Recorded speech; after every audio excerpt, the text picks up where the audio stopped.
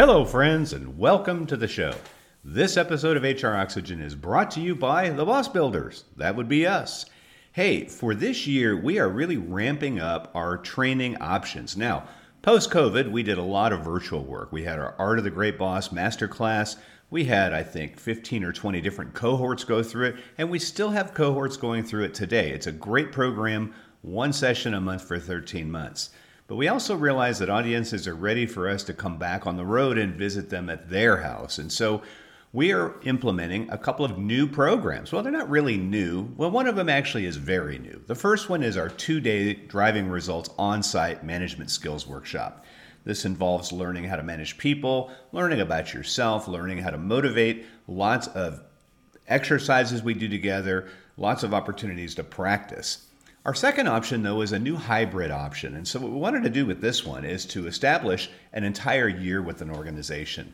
3 in-person, 1-day on-site visits with virtual sessions in between. So in the in-person sessions, we can really work as groups. We can do some practice, some skill practice, and then we can touch base throughout the year with those individual virtual sessions. So that is our second option. We're obviously going to continue our Art of the Great Boss cohorts, but finally, you can also license and teach our curriculum. We've developed it to the point where really anybody could step in. There's a very robust Train the Trainer guide. I will also come on site and teach you how to teach the curriculum, so you can do it at your own time, your own pace, your own schedule. For information on all of these programs, just check us out online at thebossbuilders.com. You know, as a native English speaker, living in a country where English is the primary language, it's really hard for me to think about what life would be like if I didn't understand English. But of course, I have had the benefit of traveling overseas, and I know what it's like to go to places where English is not the first language, and that can be really challenging and uncomfortable. You know, we think about that, and we don't realize it could be an issue in our own work environments. Our guest today is Diana Sanchez-Vega. She is an expert in what's called language access. And through her company, she is coming up with resources to help take care of the challenges we have with language access. I didn't really understand this was a thing, and I met Diana at a conference I was speaking at here a few months ago. And when I did, I knew that we needed to have her on the show to give this important information to each of you. So she's a great interview. She has a totally interesting, phenomenal background. I think you'll really enjoy this one. So let's let her do the talking. You know what time it is. Let's make sure the personal items tucked underneath the seat in front of you. Make sure your seatbelt is buckled low and across your hips. Time for us to taxi to the runway. Should the cabin lose pressure, oxygen masks will drop from the overhead area. Please place the mask over your own mouth and nose before assisting others. Hello, and welcome to another episode of the HR Oxygen Podcast, the show focused on the overworked, overwhelmed, and underappreciated HR professional. And now, here is the host of our show, the Boss Builder, Mac Monroe. Diana Sanchez-Vega, welcome to the show.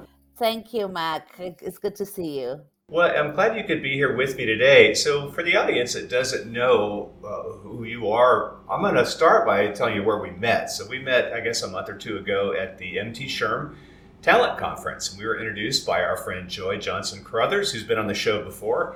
And she says, you need to meet my friend Diana. So we sat down and we talked, and we agreed this would be a good episode. So we're going to be talking about something called language access. And it was something I was not aware of, and you made me aware of it, and we want to make the rest of the audience aware of it. So Diana, to start us off, tell us about your journey and, kind of your background, and then let's get into the questions about language access. Yes, thank you so much, Mac. And always grateful to Joy. She's a good friend. Yes, she is. I was born and raised in Argentina, and I was born and raised bilingual and bicultural. And then I moved to the United States in December of 1999. And so I've always worked in kind of being that bridge between two languages and two cultures. Eventually, I set up my own business, and I first moved to Atlanta, Georgia from Nashville, and then I moved to Atlanta, Georgia from Argentina, and then moved to Nashville 2 years later. So I've been in Nashville since 2001, and um, being a bridge between two cultures and two languages is kind of part of who I am. So I kind of, it was very organic for me to go into my business doing that. That's great. So when you say so bilingual, I'm assuming then English and Spanish, is that the bilingual? Yeah, yes, for my case, Okay. yes. Okay, good. All right. So now you mentioned something called language access, and I remember looking at you like, I don't know what that is, and then you kind of explained it. But for those who haven't, can you explain what that is? And then maybe a language access plan? Yes. So language access is really providing equity in any interactions with non-English speakers. So it's providing services to ensure that non-English speakers receive the same level of service than English speakers do.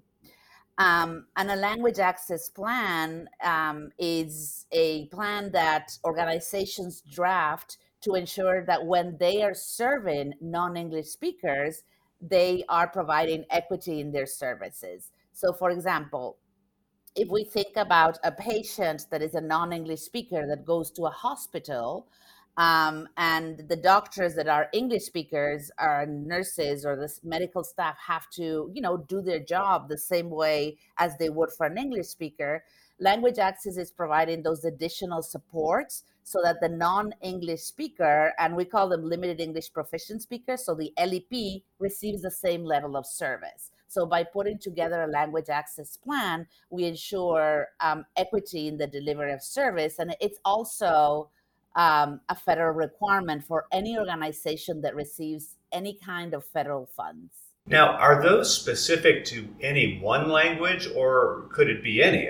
For example, before we moved to Tennessee, we moved here in 2014. We lived in a place, Montgomery County, Maryland, for nearly 14 years. There are 37 languages spoken. I worked for a period of time at Holy Cross Hospital in Silver Spring, Oh, wow. and we had a team of sort of, I forget what they called them, but they kind of reminded me of what you just said. And you'd hear Paige, can somebody who can speak Farsi, go to Ward 1B or whatever that was. And everybody that was bilingual could offer that up as an extra thing. But that's huge. I mean, so I'm thinking Spanish is probably your primary, but I mean, does this mean we look at every other possible language too? Yes, indeed, Mac. That's exactly it. So you would be surprised, but Nashville, so it's for every language, so any non-English language. And Nashville is actually a United Nations gateway city. It's a model gateway city. And so a United, in case, you are the audience and not familiar with that term, a United Nations gateway city is a city that has applied to the government of the United States to the United Nations through the government of the United States to become a city where refugees and those seeking asylum are resettled to. And the United States, at any given time, and don't quote me on this, but for the information I have in general, has between 25 and 27 main gateway cities. So we think about cities like New York or cities like LA, right there. We think, and now you mentioned Maryland. Well, Nashville has done such a good job of being a gateway city that it has become a model gateway city where refugees are resettled to, and other cities applying to become a gateway city come here to learn how to do it. And so in Nashville, we have, I really don't know the amount of languages, but just to tell you, for example, Metro Nashville public schools have upwards of 40 languages that are spoken amongst the populations that they serve. That many in Nashville? Oh yes, Nashville has, and that's why this is funny because I live now in Hermitage, but when I Uh-huh. moved to Nashville in 2001, I used to live in Hendersonville. Hmm. And I had this sweet lady as a neighbor, right? And so she came up to me and we started just developing a neighborly relationship. And so when she learned what I used to do, she's like, I really don't understand why people, for example, from Sudan, we have the Lost Boys of Sudan here, people from Sudan, would come to Nashville. Like, what is is the weather the same as in Nashville, right? And so it is really understanding that the resettlement process, like if we think about the terrible things that are happening in Ukraine right now, and that, unfortunately happened in Afghanistan, we've received huge amount of contingents of refugees that are resettled. And quite frankly, when you only have 5 minutes to pack your stuff, you don't have time to learn English to move here. Right. Yes. I think that's the part that, and I might deviate a little bit because I hear, like, you're here in our country, you need to speak our language. And that's fine to say that. But if you've never traveled abroad, if you've never lived in a place where they don't speak a word of English, then you have no right to say that, because it is hell to go to a place where you can't. I went to China. I don't understand the characters. Like, holy cow, man, I don't know. And then you find an occasional person that speaks a little English. It's scary. It is scary. So when you see this, you need to get off that high horse. This is a brand new thing, and there is nothing sweeter than somebody speaking your language. I remember when I was like in Poland and China, when you hear someone speak English, you're like, wow, I got to go see them. I know. Like, wow, you're an American. No, I'm Canadian. Like, close enough. Doesn't matter, Yes, So I see, like, especially if an organization wants to have a welcoming culture, what is more welcoming than being able to be understood in your own language? Yes. And, Mac, this is what I say. And, the people in my industry, when you are in the industry, it's something that, like, it's our everyday, right? But as you said, for those folks who are not familiar with what this means, language access, meaning providing these supports for non-English speakers, is really not only for the non-English speaker, for the LEP. The service is also for the English speaker, because the English speaker wants to make sure that they can provide, that they can do their work well. And so, as you just said it, if you cannot communicate with someone, so besides it being a federal requirement and stuff, it's really about the ability of me, if I'm a doctor, if I'm a school teacher, if I'm the HR manager in a hotel, right? In a convention center, right? We know that a lot of folks that are limited English proficient speakers work like hospitality. Like if you possibly been in conventions or something, like everybody, banquet service, like half of them are Egyptian, the other half might be Kurdish. And so it's really about those that are English speakers also to be able to do their job, because it's very frustrating when you're trying to communicate with someone to do your job and you can't. Well, I work with managers who struggle and the people speak English. So, imagine throwing the language on top of what is oftentimes a real problem to begin with. Yeah. So, well, this is amazing. So what you do then, is it translating? Is it interpreting? What exactly is language access? So language access is providing the supports needed so that when a service is delivered,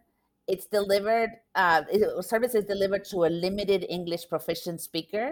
It is delivered at the same level of quality and at the same level of access, of opportunity to receive that service fully as if it was delivered to English speakers.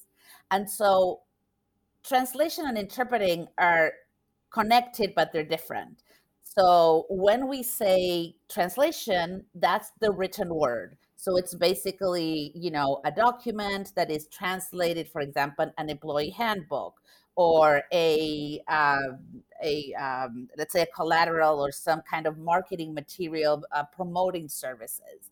An interpretation is the spoken word, right? So it's when someone is having when someone is saying something in English and then interpreting it into Spanish. And so this is how I like to compare it. I like to say that translation is like a movie, is like putting together a movie, right? Where you can edit and iterate, and you can take as long as you want, where there's always deadlines, but you can do it 120,000 times if you want to. Interpreting is like a play in the theater. It's live. You can kind of fix it there, but you really have to think on your feet, right? Because as when you go to the theater, if someone suddenly forgot their lines or says the wrong lines, they kind of pivot, right? So that's the difference. I see. Well, I guess, when I watch fights and they interview, if the winner is from another country, sometimes they'll have an interpreter when they speak Chinese or Portuguese. We see a lot, of course, in mixed martial arts. Yeah. And I always think, wow, I can't even catch up what the guy said in the question, and now I got to interpret the answer. I guess it must take practice, right? Yes, it takes practice and training. And so, sorry, I always have like these comparisons because I'm an instructor, and so I'm always trying to. But I do. I love it. I learn best through comparison and analogy. So yes, play on, please. yes, so when you are bilingual, right? It's as if you would have a Class D driver's license. You can drive a car, right? Maybe an SUV and stuff like that. But being an interpreter, right? It's a higher, a more developed skill. It's like being able to drive a tractor trailer.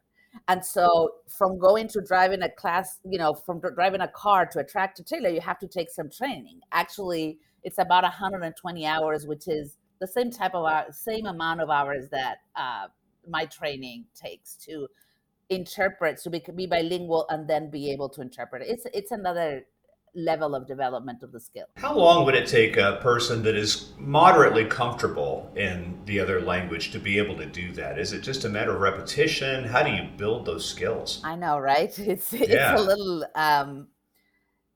it really varies on, I cannot give you a specific amount of time that it would take, but once you are at a level of proficiency of bilingualism, then, as I said, about 120 hours of understanding the setting, because understanding the setting is critical, because it's not the same that I'm interpreting in court, for example, than if I'm interpreting for a doctor's appointment. Actually, and don't tell my legal interpreter colleagues that I said this, actually interpreting in court, I would say, is a little easier from this standpoint. In court, all you're doing is just, transferring messages from one language to another, because the one that keeps order in the court is the judge. So the judge tells people when to speak, when not to speak, when leave court, right? What happens next? It's very protocolar. But in healthcare and education, which are my wheelhouses and who I train, it's totally different, because not only are we interpreting, but the appointment is not so protocol, and there's a conversation. There's people really not feeling well and wanting to openly share what's going on. And so everybody's working towards the healthcare and well-being of the patient, or towards the, success of a student. Whereas in court, you have opposing parties, so the words are very measured.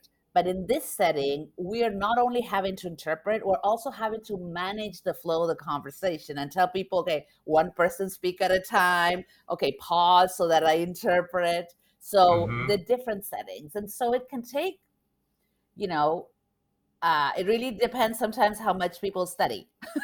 Right? So I guess with like doing medical, how do you interpret medical words? Because some of those are Latin based, which of course would factor in Spanish some, but even still, medical words and terminology is hard for even native English speakers. Yes, they are. And so one of the things that I teach is roots, prefixes, and suffixes, and how to, because it's impossible to know every medical term, right? And we interpret across specialties. And so we usually focus on what we call the most common conditions and diseases, the most common types of diagnostic testing, the main, right? But by learning how to, what we call, intervene. So let's say a doctor says a term that as an interpreter we're not even familiar with. We have to have our session management skills really developed, so that we can tell everybody to pause, ask real quickly, like, what does that term mean? And then with an explanation, then we interpret that. So it's not just about studying the medical terminology, it's also about knowing how to manage the flow of communication. Okay, well, that would be very complicated. And then the emotion that goes on with it. And I just keep thinking too, trying to explain medical stuff to someone that doesn't understand even basic, like if I try to explain something to my mom about medical wise, I got to say it 3 different ways. Yeah. But if she didn't speak English, it'd be even more complicated. Yes, and so there's providers that, I believe, I mean, if the pandemic did something, is show us the commitment of, healthcare workers, right? Um, they do the best they can. So they're also coming into an appointment, right, with a patient with all their restrictions, right? With like insurance requires them to spend so long and cost and time.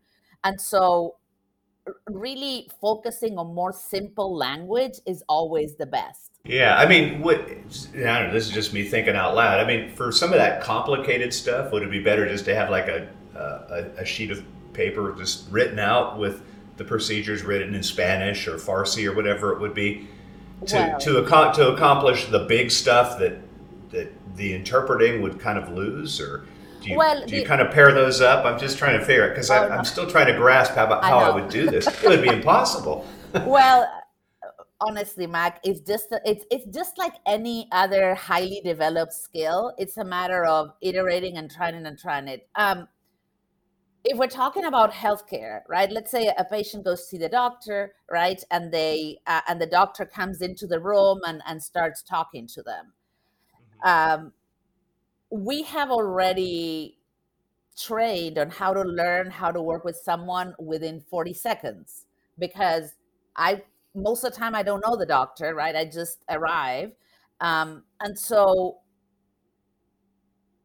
the key there is to really focus on what the message is being said. And that's part of the training. And that's why bilingual is not the same as interpreter. What we do is we really train on being an effective communicator and picking up that message. And with everything that is happening now with AI, for example, when we read about these, like, ChatGPT and learn how to do prompts and stuff, that's the skill we train on. How this message that we're listening, we have to really transfer it into the other language in a very succinct way. So we've been training for ChatGPT prompts for a long time. That's great. I'm kind of curious about that, because it seems like that eventually could really be an assist as well. It could be an assist, and the thing would be that no, I guess so far, hey, I'm not a tech person, but it's really difficult to automate culture. Because when we certainly don't speak, like, I don't speak for all the Spanish speakers or everybody who's from Argentina or any, I never generalize, and that's what training, because everybody's experiences are unique. But we can get a sense of what someone is trying to communicate, maybe a patient or a provider to a patient, or a teacher to a parent, just by understanding backgrounds, right?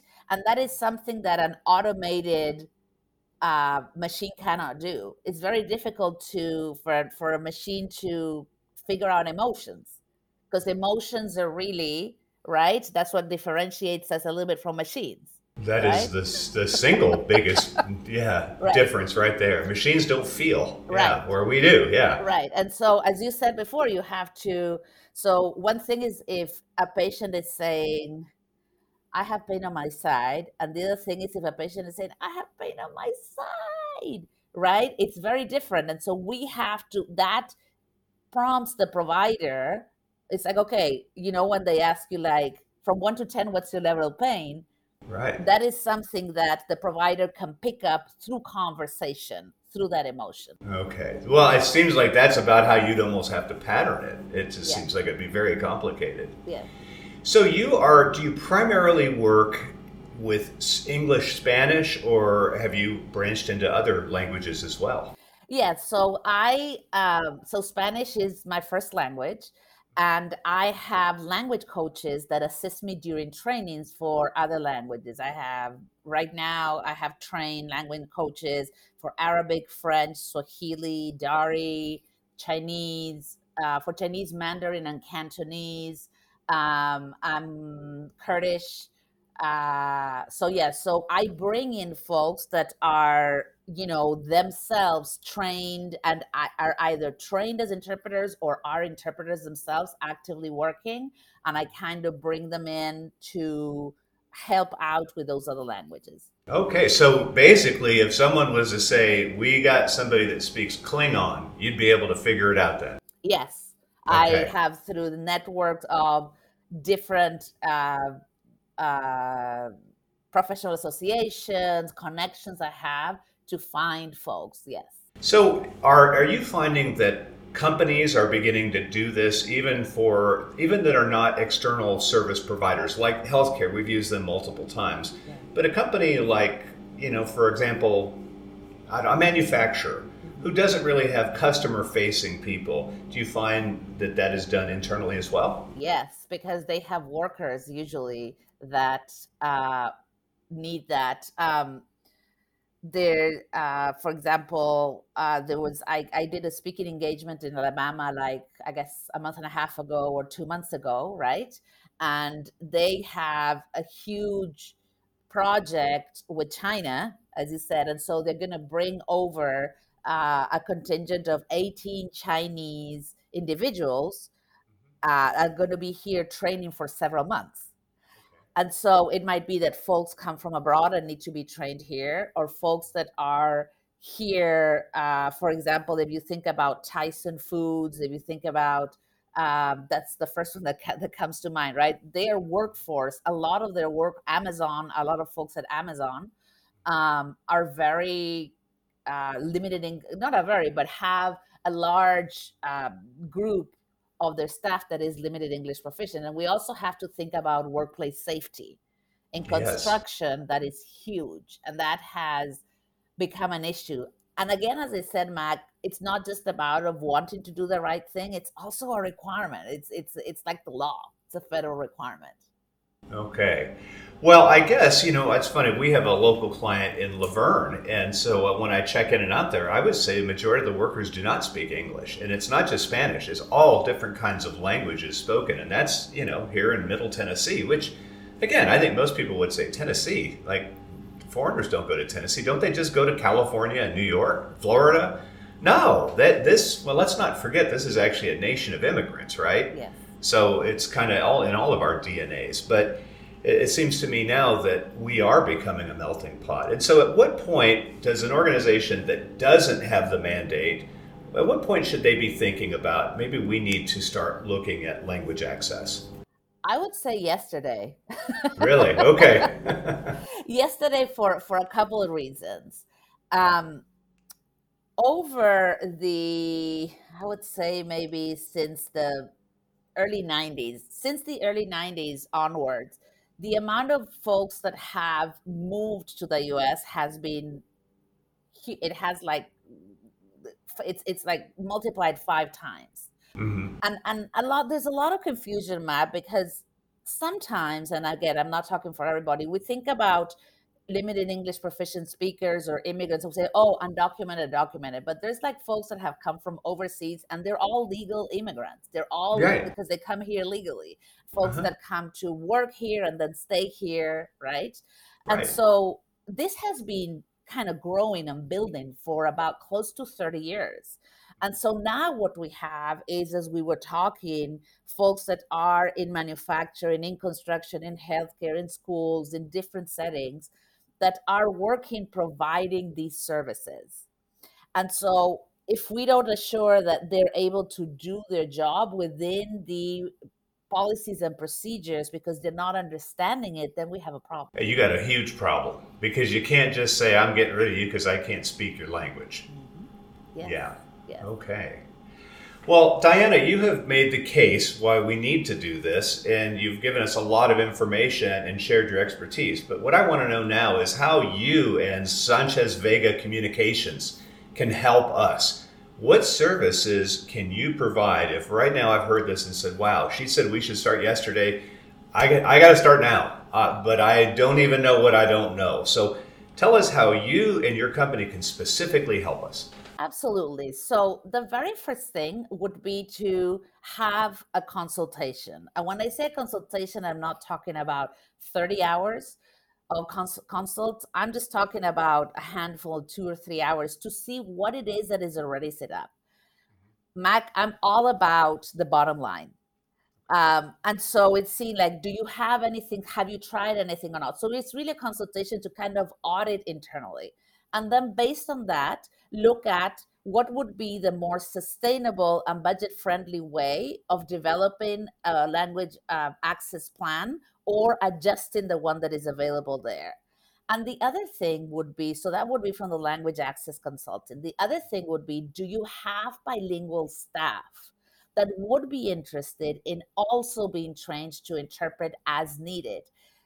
A lot of organizations, Mac, have this amazing workforce that is already bilingual. And some folks that are bilingual don't want to interpret, and that's fine. But others see being trained as interpreters as a way to kind of move up and be promoted maybe in their job. But it's really important that if they're going to be trained, and we provide that training for bilingual staff in interpretation skills, that is in the job description, and also a differential is paid. So it's like, how in your HR department, how can you make it a win-win for both parties? And we also offer voiceover and audio prompts, and of course translation of documents in tons of languages. So really having that consultation to see, because a lot of organizations have done some stuff, and it's not like, oh, let's reinvent the wheel. I'm not about that at all. That is good to know. Well, the last question I have then, now that I know that you can help us, and how, biggest one, how can we find you? If we want to get started today, because yesterday's past, even though we should have started, Diana, how do we find you?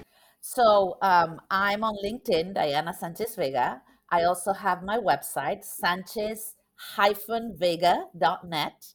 You can also reach me at Diana@Sanchez-Vega.net, or call or text at 615-585-9884. Excellent. Well, Diana, thank you for shining a light on something that I really didn't even realize was a huge issue. And thank you for letting our audience know why it's so important. I think when we talk about diversity, equity, and inclusion, I think inclusion would start with, you can speak my language. I feel like I'm part of the team now. I don't feel like I'm that extra person. So thank you. I feel like you want me here. Yes, Mac, thank you. You nailed it on the head. That's exactly it. This is a big, inclusion is the key here. So thank you for having me. It has been great talking to you, and I am very grateful for the work you do through Boss Builders. Well, thanks for taking the time to listen to another episode of the HR Oxygen podcast. I hope you enjoy listening to these as much as I enjoy making them. I've learned so much from the guests we've had on the show over the past few years, and I hope that you will continue to listen to us regularly. If you are a subscriber on any podcast app or channel, would you do us a favor and take a moment and leave us a review? We would really, really appreciate it. Also, if you have the time, check out all the offerings we have on our website, which is thebossbuilders.com. We have every other month a SHRM credit webinar that we present, as well as a ton of other events, not to mention our Art of the Great Boss and Art of Being a Great Teammate programs. More information on that site today. Thank you so much for taking the time to listen, and we'll look forward to seeing you on the next episode. Oh, by the way, you may want to unbuckle that seatbelt. I think we just arrived at the gate. Thanks for tuning in to another episode of the HR Oxygen podcast. We hope you found something today that will relieve your stress, feed your soul, and pump you up to face another day. At Boss Builders, we want to let you know that we appreciate the hard work you do every day as an HR professional. And, as a reminder, always make sure to adjust your own oxygen mask before attempting to help those around you. Be well.